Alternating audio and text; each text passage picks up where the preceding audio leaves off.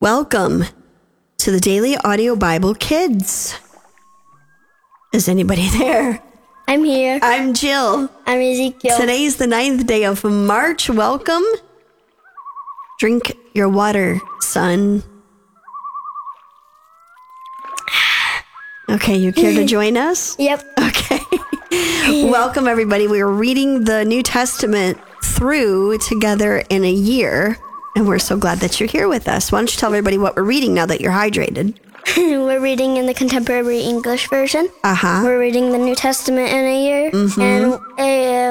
And we're reading in Mark chapter 14, 22 through 52. Okie doke. The Lord's Supper. During the meal, Jesus took some bread in his hands. He blessed the bread and broke it. Then he gave it to his disciples and said, "Take this. It is my body." Jesus picked up a cup of wine and gave thanks to God. He gave it to his disciples, and they all drank some. Then he said, "This is my blood, which is poured out for many people." And with it, God makes his agreement. "From now on, I will not drink any wine until I drink new wine in God's kingdom." Then they sang a hymn and went out to the Mount of Olives. Peter's promise. Jesus said to his disciples, "All of you will reject me, as the scriptures say. I will strike down the shepherd, and the sheep will be scattered. But after I am raised to life, I will go ahead of you to Galilee." Peter spoke up, "Even if all the others reject you, I never will." Jesus replied, "This very night before a rooster crows twice, you will say 3 times that you don't know me." But Peter was sure of himself that he said, "Even if I have to die with you, I will never say I don't know you." All the others said the same thing. Jesus prays.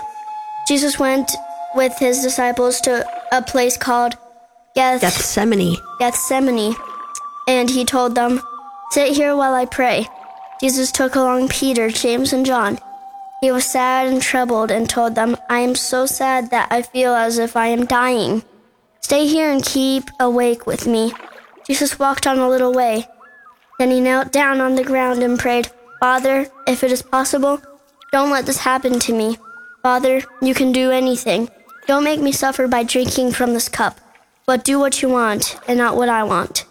When Jesus came back and found the disciples sleeping, he said to Simon Peter, "Are you asleep? Can you stay awake for just 1 hour? Stay awake and pray that you won't be tested. You want to do what is right, but you are weak."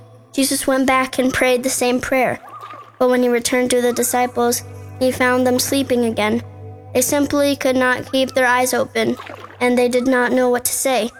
When Jesus returned to the disciples the 3rd time, he said, "Are you still sleeping and resting? Enough with this. The time has come for the Son of Man to be handed over to sinners. Get up, let's go. The one who will betray me is already here." Jesus is arrested. Jesus was still speaking when Judas the betrayer came up. He was one of the 12 disciples, and a mob of men, armed with swords and clubs, were with him. They'd been sent by the chief priest, the nation's leaders, and the teacher of the law of Moses. Judas had told them ahead of time, "Arrest the man, I agree with a kiss.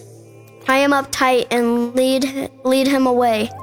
Judas walked right up to Jesus and said, "Teacher." Then Judas kissed him, and the men grabbed Jesus and arrested him. Someone standing there pulled out a sword. He struck the servant of the high priest and cut off his ear.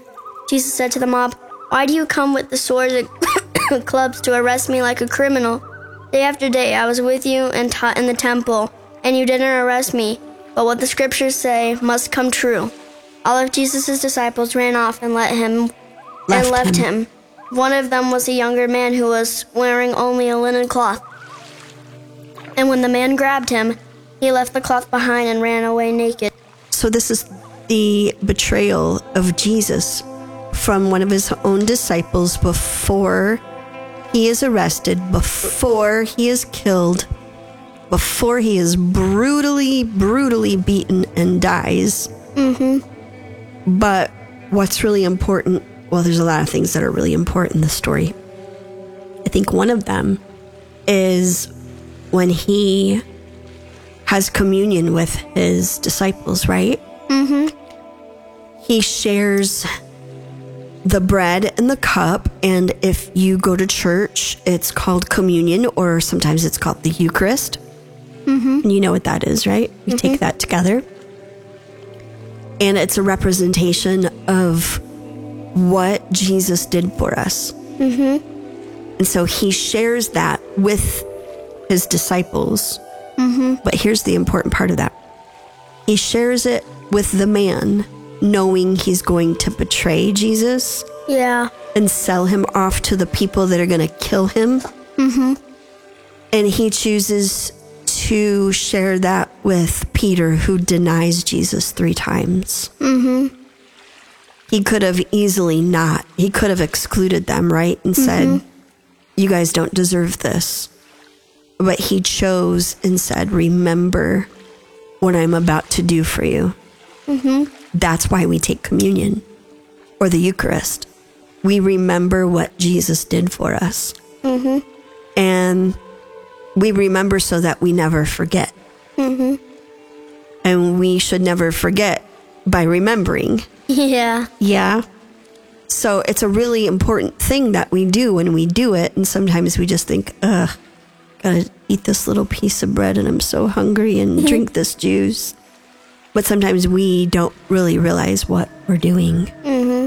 We're remembering what Jesus did, and we're remembering that he chose to do that act with the men that betrayed him. Remember, we talked about betrayal the other day? Going against your word. Yeah. So maybe today we would pray that we would never forget what Jesus did for us. Okay. Okay. Dear Jesus, please help us to never forget what you did for us. Help us to remember that you saved us. You saved our lives. And you sacrificed yourself. In Jesus' name, amen. Amen. Well, that's it for today. I'm Ezekiel. I'm Jill. And we'll be back tomorrow. Bye. Gonna be a big one.